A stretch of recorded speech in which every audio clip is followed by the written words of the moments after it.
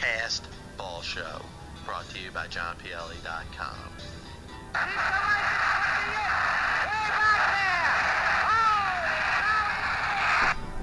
What the you think is my opinion of it? I think it was put that in. I don't. So the Tribe drops its third straight on this trip, 6-1 to the rate. For the Indians, one run on, let's see, one hit. That's all we got. One goddamn hit.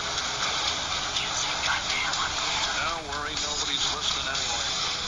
Talk about the past, talk about the history, I'm talking about what's great about this game of baseball. There's so much stuff that we talk about. I would say I wouldn't know, but I would say the reason why they won that is baseball going to the highest baseball sport that has gone into baseball, and from the baseball angle, I'm not going to speak of any other sport. Let me start by telling you this.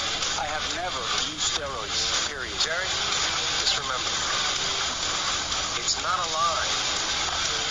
You believe it. Joe Carter with a three-run homer.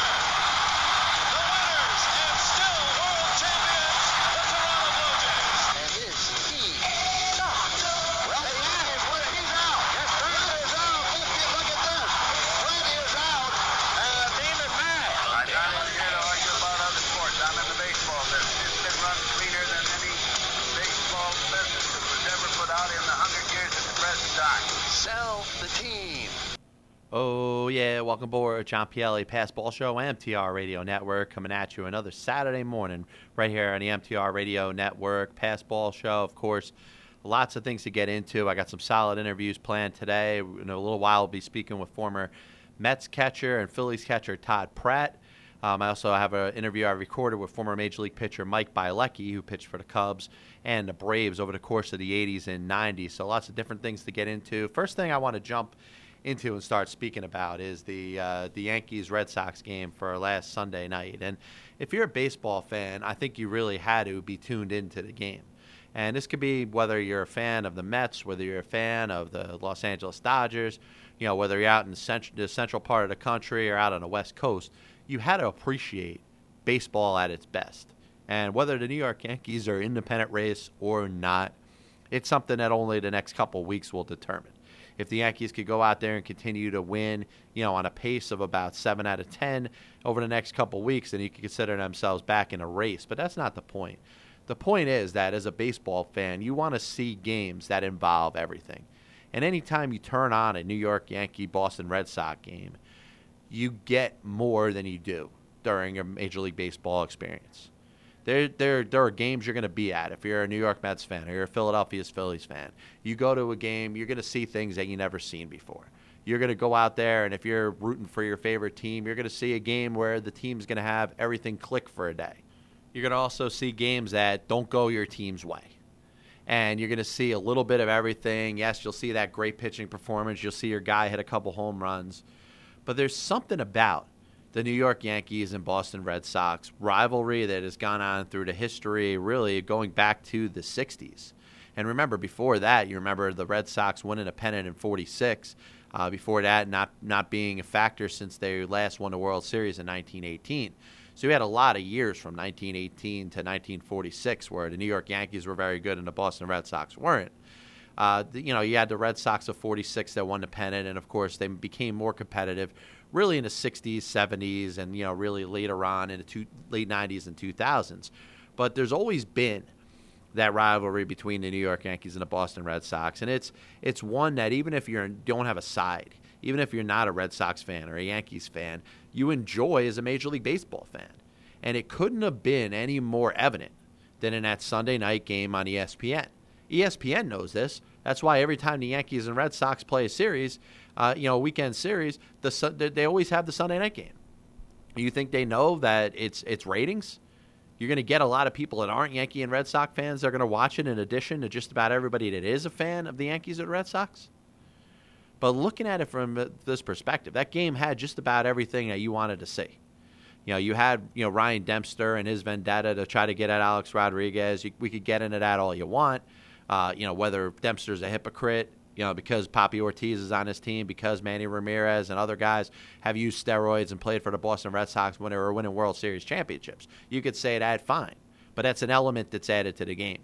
Ryan Dempster comes up. Alex Rodriguez is batting, throws the ball behind him, throws 2 pitches close, and then hits him in the back. Obviously, he was throwing at him. With that, you have Joe Girardi going on his tirade, and probably one of the times that you saw a manager get emotional and go nuts, and you actually justified him for every reason that he was going nuts for.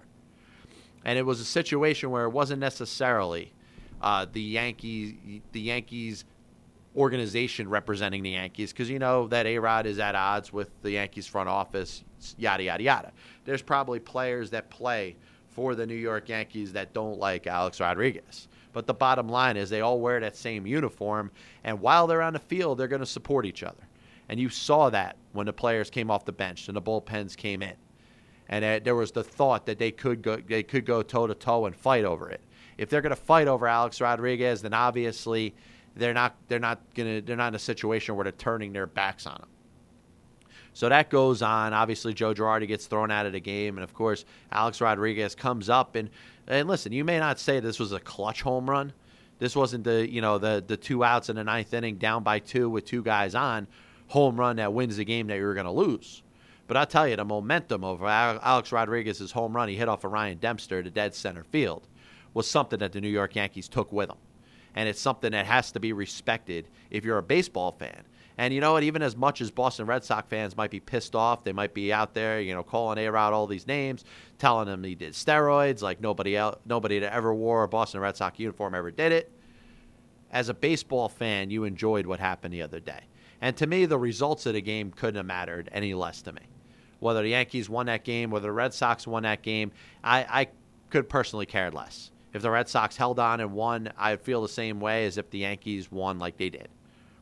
But Alex Rodriguez's home run, his ability to take it to another level, instead of just sitting there and fighting Ryan Dempster and staring him down and talking to him and charging him out, he did one better. He had a home run in a big spot that led the Yankees to a big comeback victory and a game in it which they absolutely needed. This team needed this game more than it could have imagined. And that's why there was no retaliation. You hear a lot of people say, well, maybe the Yankees didn't care that much about A-Rod because nobody threw a ball behind a Boston Red Sox player. That person could not be any more ignorant to the situation that was going on. The Yankees and Red Sox split that series. You know where the Yankees rank in the standings as they're chasing not only Boston, but several teams that are ahead of them in the wild card race. They got their ace, CC Sabathia, on the mound. Sabathia is pitching. You know what? If it was up to CC Sabathia, or if it was a different game, if it was a game that the Yankees did not need as much, I'm sure Sabathia retaliates and hits either Ortiz or Ellsbury or somebody else to get even. But warnings had been issued to the dugouts by home plate umpire Brian Onora, which led to, of course, Girardi flipping out and getting himself ejected. And, that was a time that you needed to get yourself ejected for your team, for your player. And Girardi did all that right in that spot. But the Yankees were in a spot where they could not retaliate whatsoever. This game meant enough to the New York Yankees that they needed to win this game, regardless of what happens in between them. And Ryan Dempster had an opportunity to take his shot at Alex Rodriguez like he wanted to. He went out there and he did it. And he knew probably in the back of his own mind that the New York Yankees probably weren't going to be foolish enough to do anything about it. And if they were, shame on the Yankees. If CC Sabathia goes and plunks David Ortiz and Ortiz charges the mound and both of those players are ejected, then the Yankees lose. Because the Yankees lose their best pitcher in a game that they absolutely must win. So there's no way the Yankees could win. And Dempster knows that, listen, hey, maybe the Yankees are stupid enough to retaliate and get their best pitcher thrown out of the game. The one thing that I didn't get as a baseball fan, and like I said, I am not partisan to either the Yankees or the Red Sox, is why Ryan Dempster wasn't thrown out of that game. Now, Yankee fans would say, hey, you should throw him out after the first pitch. Yeah, that's a Yankee fan for you. Your typical homer. But objectively, he throws a pitch behind him, he throws 2 more inside, and then hits him. That probably was grounds for ejection. And Brian Onora did a terrible job there, and he ends up throwing out the wrong guy because he throws out Joe Girardi for sticking up for his team and his players, and the fact that he issued a warning after Dempster essentially had 4 shots to throw out Alex Rodriguez. Now, from the Red Sox perspective, if Dempster gets thrown out in that spot, probably looks bad for them, but doesn't look anywhere near as bad as it would have if CC Sabathia retaliated and got himself thrown out of that game.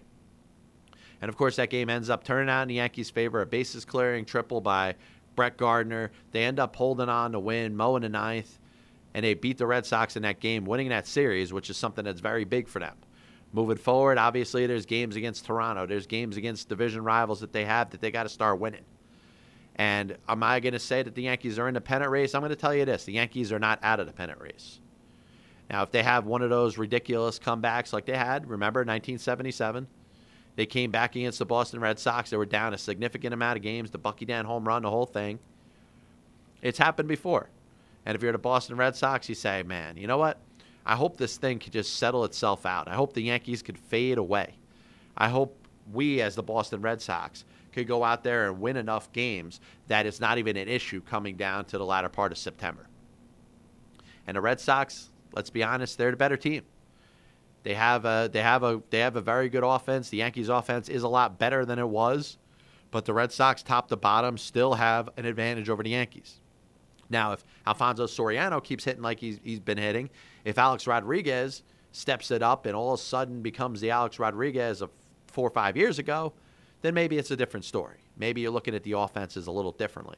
But I would give the slight advantage to the Red Sox offensively. Starting pitching, let's be honest, the Red Sox are a lot deeper. They give you 5 guys that give you more than a gentleman's chance of winning a baseball game, led by Jake Peavy, who they acquired from the Chicago White Sox in the deadline deal.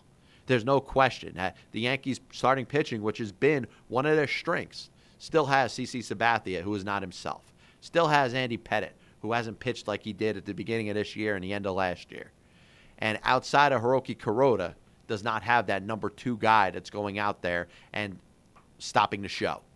Phil Hughes has been Phil Hughes. I'm not going to say he's been terrible because he really hasn't been terrible. He's been Phil Hughes. You watch Phil Hughes go out there and you know what you're going to get out of him. Probably about 6 innings, 3-4 runs, a couple home runs he's going to give up just about every start. But you know what you're going to get out of Phil Hughes.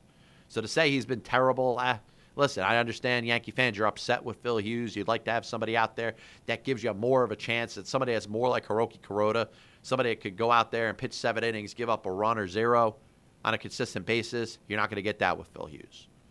And Ivan Nova has pitched very well, despite his hiccup against Toronto. He has stepped it up and given them a little more depth in their rotation. So maybe the Yankees offensively, with the guys that they got, with Alex Rodriguez, with Soriano, with Ichiro hitting a little better. Of course, Robinson Cano's there. The offense looks a lot better than it did. Maybe they could start picking these pitchers up, and maybe the Yankees could win some 5-4 games and play the 700 baseball that they have to get back in the pennant race. In my opinion, it's unlikely, though. And not only the fact that they're chasing Boston, who I think is a better team, but they still have to chase Tampa Bay. They still have to chase Baltimore. And if we're talking about wild cards, they got to chase Texas and Oakland and Cleveland and Kansas City, which I know they're on the level of Kansas City and Cleveland right now if they win a couple more games. But there's too many teams for this team to chase to make a legitimate October baseball scenario a reality. And listen, I mean, it would be a nice comeback. It would be nice to see them play the 700 ball that they have to. Can they do it? Maybe. But even if they do, you're going to have to tell me that Boston's going to have to step back and play 500 ball or less. That Tampa Bay is going to have to take a step back and play 500 ball or less. Baltimore, who has not been great over the last couple months, has to play 500 or less baseball. And those are just 3 teams in their own division. And we're talking about the wild card. You got to talk about Cleveland. You got to talk about Kansas City. You got to talk about Oakland and Texas, whoever's not going to win that Western Division. And you're talking about too many teams that cannot get hot. And if the Yankees are in a situation where Boston and let's say Tampa and Texas all get hot, then the Yankees could win every single game and it won't matter. The Yankees have to make up ground. The Yankees can't just win. They have to worry about other teams losing. And you get to the part of the season where, you start to have to worry about what the opposition does and what the other teams do in your league and not just worry about your own part of baseball. This isn't a situation where the Yankees it's not their race to lose anymore. The AL East and a wild card is not the New York Yankees' race to lose anymore. And you could make a case that the Yankees could go out there and play the 700 winning baseball that I think that they can and still fall short here. And if they fall short, listen, it's on to next year. But remember what Brian Cashman and the New York Yankees did with their payroll allocations to this year as opposed to next year. You still talk about the $189 million luxury tax threshold that the Yankees are trying to stay under for next season. You know, it worked when they got Vernon Wells. It worked when they got Alfonso Soriano. It worked when they signed Hiroki Kuroda and Andy Pettitte and Mariano Rivera to one-year contracts. It worked with Mark Reynolds and the guys that they brought in like Overbay and Ichiro and Travis Hafner. Are they going to be able to do that next year? It's going to be a very tough spot. You look at the amount of money that the Yankees will have to spend, and you know a certain amount of money is going to be put into a contract that's going to involve Robinson Cano's future with the New York Yankees. And some fans go out there and they say, hey, listen, the Yankees just can't afford it. It's not good for the team to bring Cano back because he's going to take a lot of money. And what are you going to do with the rest of the team? Well, my question is, what do you do if you don't bring back Robinson Cano? Who plays second base for the Yankees next year? It's not like there's a Robinson Cano prospect sitting in the minor leagues. You want Ian Kinsler playing second? I can arrange it. You want Emilio Bonifacio playing second base for the Yankees next year? It's possible. Omar Infante. How about that? Bring Freddie Sanchez out of retirement. You know, Chuck Knobloch, I think, would love to play for the Yankees at this stage of his life. The bottom line is the Yankees need Robinson Cano. And you can make a case that maybe Robinson Cano needs the Yankees, the legacy, everything that he's built up. He is that franchise type of player going forward. The days after Jeter, when he's done playing, and when Mo's done, and the whole 96 to 2000 run of the New York Yankees is in the past, and we're talking about the new generation of the New York Yankees. Yes, Robinson Cano fits the bill to be that guy, to be that franchise player moving forward. And you can make the case that he is right now. But it's a situation, it could get a little dicey, especially if the Los Angeles Dodgers and the Los Angeles Angels are involved in it, especially if there's some other teams that really do feel like spending some money next offseason. Because if Robinson Cano hits free agency, I'll tell you, Magic Johnson and Stan Kasten in Los Angeles with the Dodgers are going to be talking to him. They're going to be talking to him and his reps, essentially asking, what is it going to take to bring you aboard? And odds are they might throw him the money. And what do you do then if you're the New York Yankees? Because then you're in a spot like you have a choice. Either overpay, give Cano what the Dodgers are going to give you, or walk away. And I tell you, you look at the free agent pool of what's out there as far as guys that are going to be free agents. There's Robinson Cano, and there is a cliff dive from what else in talent is out there. So it's not like the Yankees could go and let Robinson Cano go as a free agent and bring in a superstar free agent. They're not going to be able to do that. Is Shin-Soo Choo that same type of player? Absolutely not. Shin-Soo Choo is a good player. He would work for just about any team out there. Would play right field, maybe center field for some teams like the Reds. But, here's a guy, very good on-base percentage guy, a 300 hitter with some power, has a good glove. Certainly would be a welcome addition to any organization, including the New York Yankees. But if you're going to sell me on an offseason that brings the Yankees Shin-Soo Choo instead of Robinson Cano, I think the expectation level of the New York Yankees is going to drop considerably. And, just on to the Red Sox-Yankee game. Listen, is that a game that could be pointed to as a turning point? Absolutely. Absolutely. If the Yankees go on a run and the Red Sox go in a decline, you could point to that Sunday night game where Dempster hit A-Rod and A-Rod hit the home run and the Yankees came back and won as being a turning point in their entire season. And listen, only time will tell. Can the Yankees sustain that type of baseball pace that they need to play to be back in the American League East and the wild card races? That's a good question. I think only time will tell, but I think the Boston Red Sox have a very good hand on things. And in spite of a bullpen that is without Joel Hanrahan and Andrew Bailey and Andrew Miller, they still got enough pieces there, led by Koji Ohara, who I've talked about before, that they could certainly hang up on top of the American League Eastern Division. But once again, John Pielli, Passball Show, MTR Radio Network. We're going to take our first break of this hour. Be back with a lot more stuff going on after this. MTR Radio. Hello, everyone. This is Joe Lamort from ADD Sports Radio. Thanks for tuning in to MTRRadio.com. Don't forget to tap that app in the Android market and iPhone App Store. Search MTR Radio on your handheld device. Tap that app. We're on 24/7. Like us on Facebook and follow us on Twitter at MTR Radio. What's up, everybody? This is James Flippin, and you're rocking with the crew on MTR Radio. Welcome to MTRRadio.com. You can listen to our live programming Monday through Friday. Get your voice heard by calling us at 609-910-0687 and on Facebook and Twitter at MTR Radio. You can put this together, right?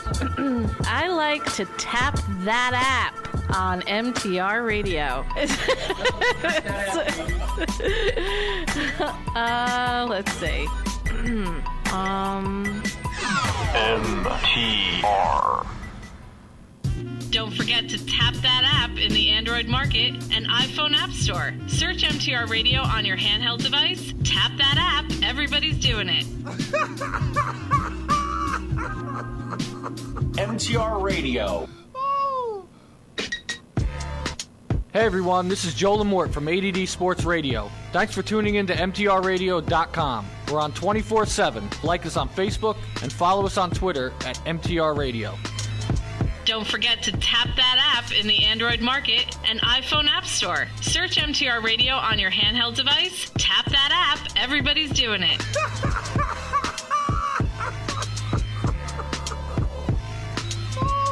MTR Radio. I love MTR Radio because of its innovative direction. That's a bunch of shit. I love MTR Radio because they accept me. Ah, you knucklehead. Hey, everyone. This is Joe Lamort from ADD Sports Radio. Thanks for tuning in to MTRRadio.com. We're on 24/7. Like us on Facebook and follow us on Twitter at MTR Radio. Trending today on Twitter. MTR.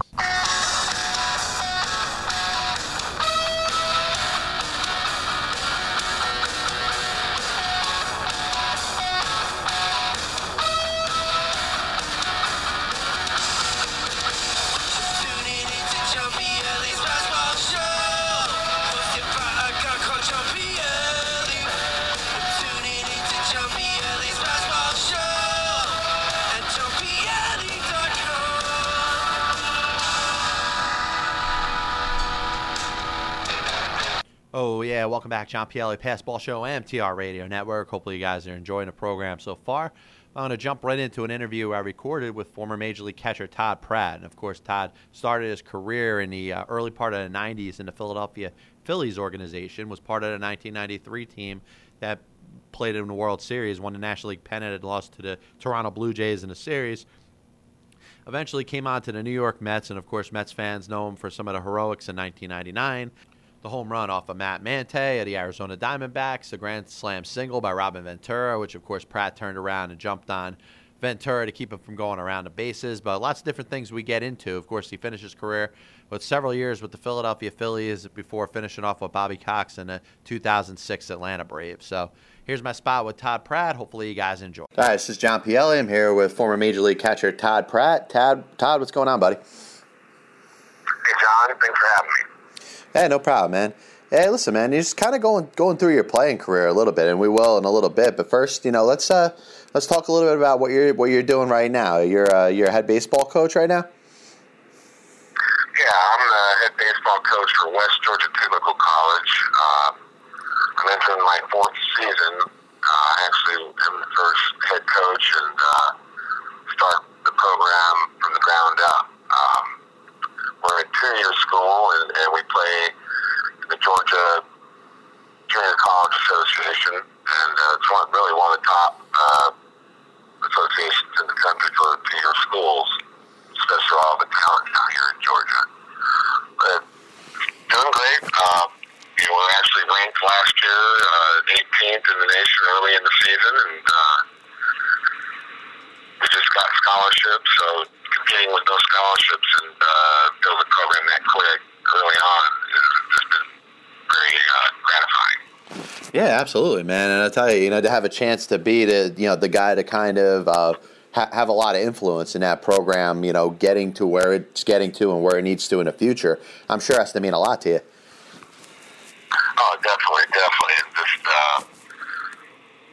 especially from the ground up, designing and see it flourish this quickly. And, this year we stepped into our fourth season and got kids from Clemson, Tennessee, transferring over. It's just it's a great feeling, especially working with these young kids. Yeah, no question. Now, I guess young men, I guess I should call them. Yeah, they kind of are. One thing I do want to ask you about that, being a 2-year school, do you feel like that affects you in the recruiting process? Do you maybe not necessarily have the access to, let's say, top players that would be looking to go to a 4-year school? Well, I mean, it's a little different there. I mean, if you commit to a 4-year school, you're locked in for 3 years and not draft eligible. Where some kids that have the talent think they want to go pro will go the junior college route. That way, I mean, even after the first year of playing in junior college, they're able to be on the draft list. So there's some plus and minuses. It's a good first step to jump into college. Some kids might not be ready for that 4-year school. I mean, for instance, we have 2 great schools here in Georgia, Georgia Tech and Georgia, and as a freshman, it's tough to even to play the first couple years, I mean, they have so much talent, you really don't start being an everyday player until year 2 or 3. So it's a good option, especially here in the state of Georgia where there's so much talent. No, and I tell you, excellent points there. I mean, there are plenty of reasons why, a player, an up-and-coming player would want to play there for, exactly what you said. I mean, 3 years, you got to stick around, once you get in there. So I think it's something that definitely makes sense. Most definitely, and there's another reason. I mean, maybe a kid is not ready for the 4-year school, academically wise, and he can start going to our school and get acclimated to the academic section and jump back into the 4-year school at any cost. Yeah, it's very interesting, man. Once again, it's John Pielli. I'm here with former Major League catcher Todd Pratt. Now, Todd, you obviously went through a lot from, the time you were drafted in 1985 to really the end of your career. Now, let's start out by talking about, you drafted in 1985 by the Boston Red Sox. Talk about the process, of sticking around for, is it 5, 6 years before you really got a chance to get close to the major leagues? I just, a lot of things happened at a young age. I think there was some, I was very happy being drafted out of high school. I knew I was going to be drafted. There was some rough years early on in my career. A lot of maturing that needed to be done, and getting realistic about it's really a job and not just a game anymore. And I think it took me a few years to get through that and mature a little bit. And the talent was always there; it just had to come out. And I think that's what I was able to stick around for some years there in AA that I struggled. That I had the talent; they were just waiting for me to mature. And I think the Boston Red Sox were holding on to me because I'm sure some less people would have been released by the time I had those years in AA. Just had a lot of good people that believed in me, and I always felt that I treated people good. And like I said, I think everybody saw the talent, the arm, the power, and I probably had 2 or 3 second chances, to be honest with you, and it worked out well. Yeah, it definitely did. And I tell you what was interesting is in 1987, you got taken in the Rule 5 draft by the Indians, and you ended up not making the team. You ended up returning to Boston. Talk a little bit about that experience and what that meant to you. It obviously had to be a little bit of a disappointment. Yeah, that was probably the worst thing that's ever happened to me in my career, to be honest with you. I was very highly touted out of the state league. I think that Baseball America named me number 3 prospect at the time, and Cleveland drafted me. And for those that don't know the rules, it's just I had to be stay on the Major League roster that year. I had to make a team. I had to stay on the roster, or Boston would be offered me back. I thought I was a big leaguer at the age of 19, and it was just the wrong thing. I think it affected me for a couple of years, and I wasn't ready. I think if I look back on it, maybe Indians thought the Red Sox wouldn't want me back and keep the money. But that didn't happen. But yeah, that hurt my career, to be honest with you. No, when the Phillies drafted me again in Rule 5 in 91, that was a good thing for me. Yeah, it ended up turning out well. You didn't make the team initially, but you ended up playing in the minors and kind of getting yourself up to where you're pretty much a primary person on the roster in 1993. Yeah. And you end up going to the World Series that year. Tell us a little bit about the 1993 Phillies and being part of it. Oh, well, we just had a great event here this past weekend. The Phillies take care of their alumni very, very well. Always bring them back once a year for a 4-day weekend, a golf on Monday after the Phillies play. That team was my rookie year. I mean, I got called up in 92, but I didn't have the at-bats. Really, I called 93 my rookie year, and I was like, wow, this is the major leagues. I mean, the closeness of that team and the craziness of the team and the toughness of that team, I mean, it was just crazy and enjoyable to go to the clubhouse every day. Man, it definitely had been. And there were some animals. I mean, it was crazy. Hey, in your opinion, for all the guys that were there, who do you think was the craziest on that Philly team?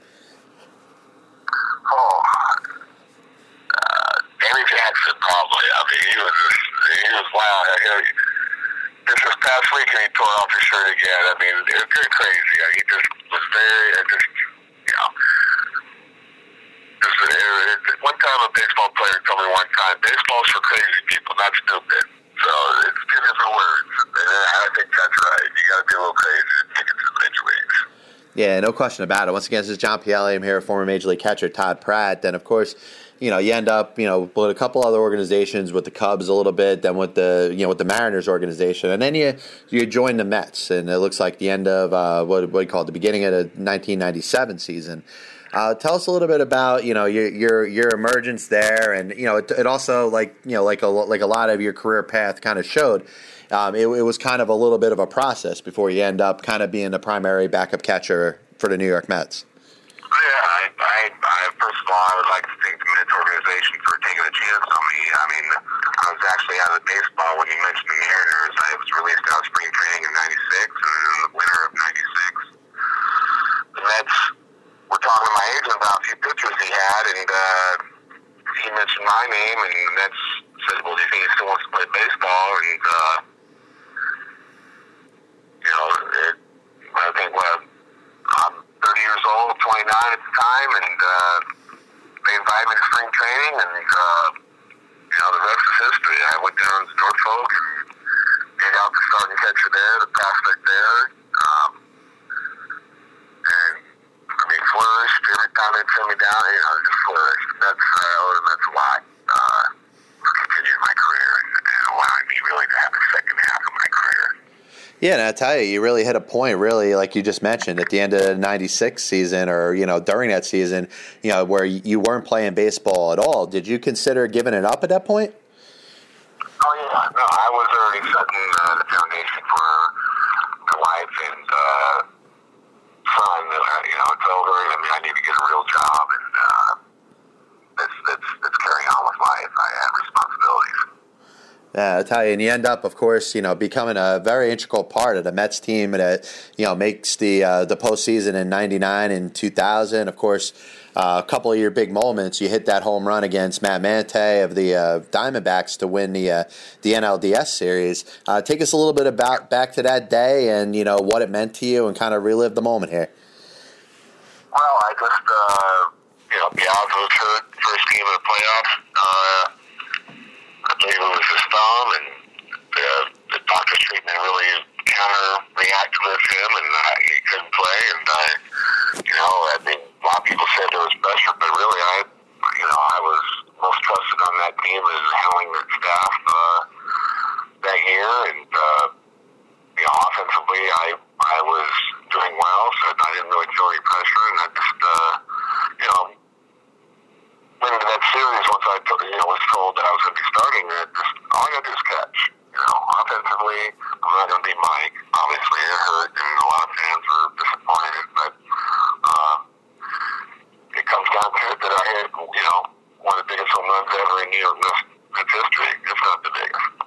Yeah, no question about it. Once again, it's John Pielli. I'm here with Todd Pratt. Now, the what do you call it? The NLCS, of course, Robin Ventura's Grand Slam single. I got to ask you, what possessed you to stop at second base and go back and get Ventura after that home run? Well, I got to walk a kind of game, so I'm already excited. But I was just, you think of the things that when you're a base runner, every base runner, not just major leagues, is okay. Ground ball, I got to break up cues. Line drive, I got to freeze. Fly ball, depending on the depth, especially if one out, we'll go from there. I thought it was a line drive. I didn't watch it after he hit it. I was so excited he got the hit because I knew the game was over. I thought it was a line drive. And it was a line drive, but it was just a little higher than I thought. I think Robin hit. But every time Robin would hit home runs, we used to call them helium balls because they would just fly, high fly balls that would just carry. Well, that one was a line drive. I thought it was in the gap. I said, well, all I got to do is hit second. This game's over. And he starts waving at me. I'm like, what the heck you doing? If you watch that video, there's about 15 other guys right behind him. So he might have had a Grand Slam double, but he wasn't going to get a triple. I promise you that. I'll tell you, and obviously in the history of the New York Mets franchise, that was one of the better moments. And it must have been amazing to be part of that. After your time with the New York Mets, once again, it's John Pielli. I'm here with Todd Pratt. You end up getting traded to the Phillies in I believe 2001. Oh yeah. And then, my final year, once the Phillies, wanted to go the other way, we had the, chance to play for Bobby Cox, and that was a great moment as well in my career. Yeah, no question about it. I tell you, what probably had to be disappointing. The Braves had run off all those consecutive division titles, and you get there to 1 year, and they don't make it. The pitching staff was so young, and our starters, the Mets, were not going deep in the game. So yeah, it was disappointing, but I was part of that, and I didn't really play that well, and we had some great times, and it was great playing for Bobby. And Bobby, from day one to game 162, he had the most confidence in the world in me, and I appreciate him for that. And I'll tell you, for everything that the Atlanta Braves did over that decade and a half, I tell you, you probably being part of that team in a locker room, there was probably no sense that team wasn't going to the playoffs, probably until the last day and when they were eliminated, right? Exactly. And when Bobby called me when they were interested in me, he said, it's your time to win, and we'll win one, and, disappointing for me to get there. That was tough on Bobby, especially their great run. Yeah, no question about it. I tell you, as you end up, finishing your playing career and you get into coaching, what was the biggest influence in your transition into coaching, or what? Was it a tough transition, or was it something that you knew when you were playing you'd eventually become a coach? Yeah, I've always wanted to coach, and I probably should have went the pro route, but they say that you need to stay in the game right away, and I didn't because I wanted to take some time off and spend with my kids. And I might go the pro route. I had some discussions with Phillies and some Braves people. Jim Gosi was over there in Philly at the time, and I sent my resume, so there might be another chance. Heck, I might be a staff member for the Mets one day. I would love it. I love New York. Nah, good stuff, man. Listen, Todd, I want to thank you for having some time. Best of luck with the coaching, and listen, let's stay in touch. Hopefully I can speak to you sometime in the near future. Hey, sounds great, Johnny. Need me anytime. I love it. Hopefully you guys enjoyed that spot there. Todd Pratt, one of the more colorful characters on the New York Mets teams of the late 90s, and, of course, was a member of the Philadelphia Phillies teams that, had Darren Daulton, Lenny Dykstra, John Kruk, Curt Schilling, those guys at the 1993 NL champion Philadelphia Phillies. So, listen, I'm going to take one more break, but only going to do 30 seconds. We're going to play a little ball show for my buddies from Reach, Boy Meets Machine, the whole thing. They obviously put the song together for me, give them a shout. And when I come back, we're going to jump into an interview I recorded with former Major League pitcher John Wasden, and that's going to take you through the first hour. And we're going to play this quick spot and be back in about 30 seconds.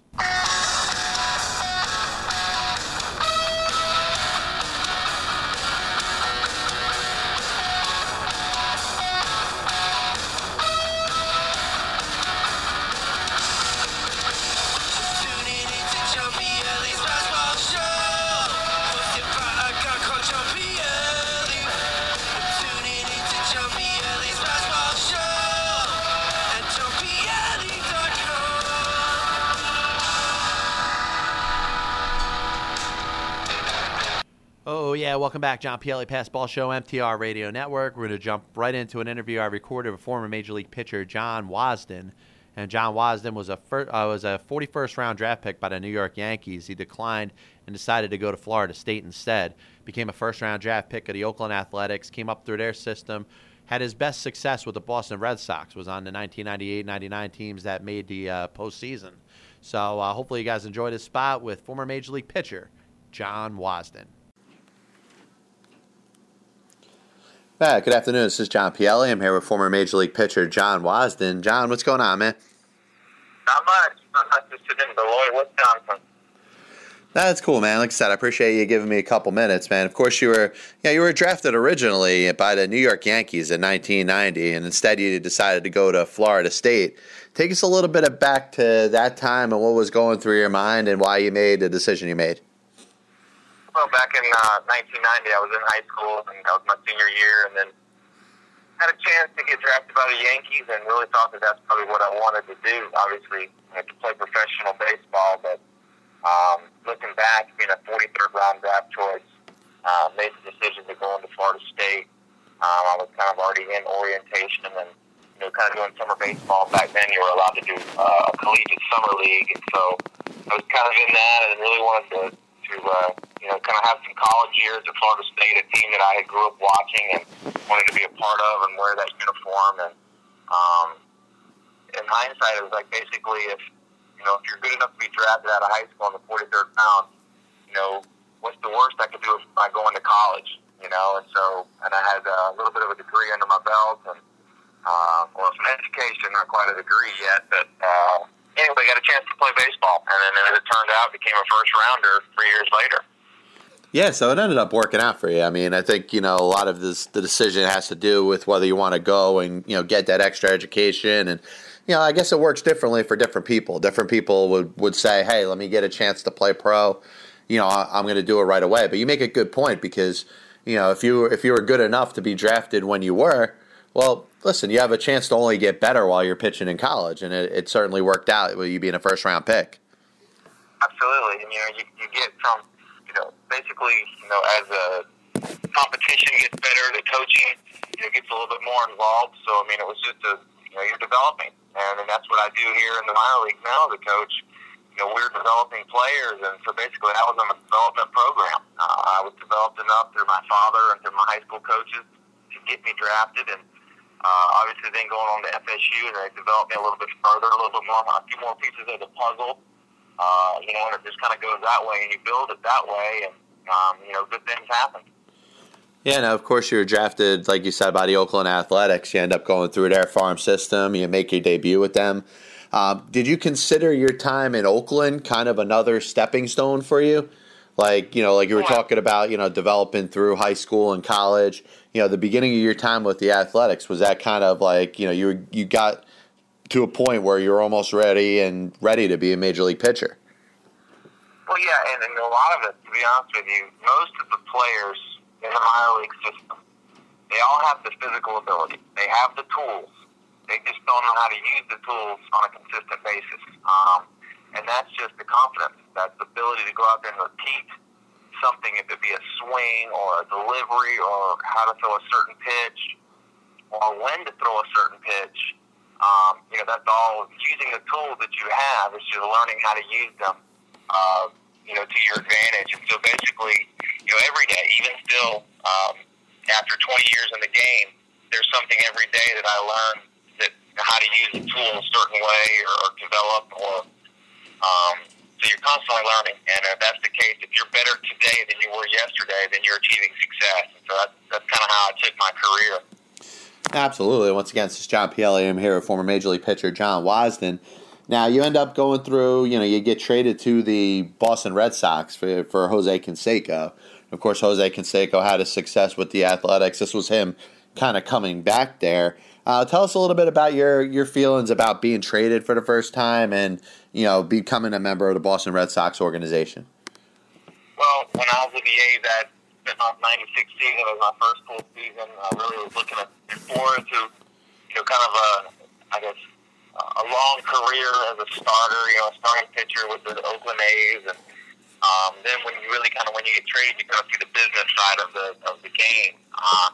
Where the A's are wanting to kind of increase attendance, and they wanted to reunite the old time Bash brothers. And that did kind of fizzle out. That's the same year that they traded McGuire to St. Louis. So I went to the Red Sox, and that kind of trade, what they had envisioned, didn't really work out for them, on the business side. But for me, it put me into a situation where being a young player, a guy that really knew that he had the tools, but really probably didn't believe in him, going straight into a very hard situation as far as the mental part of the game, playing in a town as Boston, very demanding, great fans, but demanding. They want to win. They want to see players to perform. And, for me, I was up and down, kind of inconsistent at times there. So it was harder, but I think it made me a better player mentally, more rounded player. So I can look at it as another stepping stone to who I was as a baseball player. No, very true, man. And, you did have some success. You were part of a couple good teams there. Red Sox make the postseason in 98 and 99. So, tell us a little bit about your experience pitching in the postseason for the first time and, through those couple of years with Boston. Well, it was fun. Again, I was a young player. I got a chance to play with a lot of great players who were also kind of up and coming. The Veritek and the Derek Lowe's and the Nomars, and the list goes on with the players that were there, who've made an impact on the game.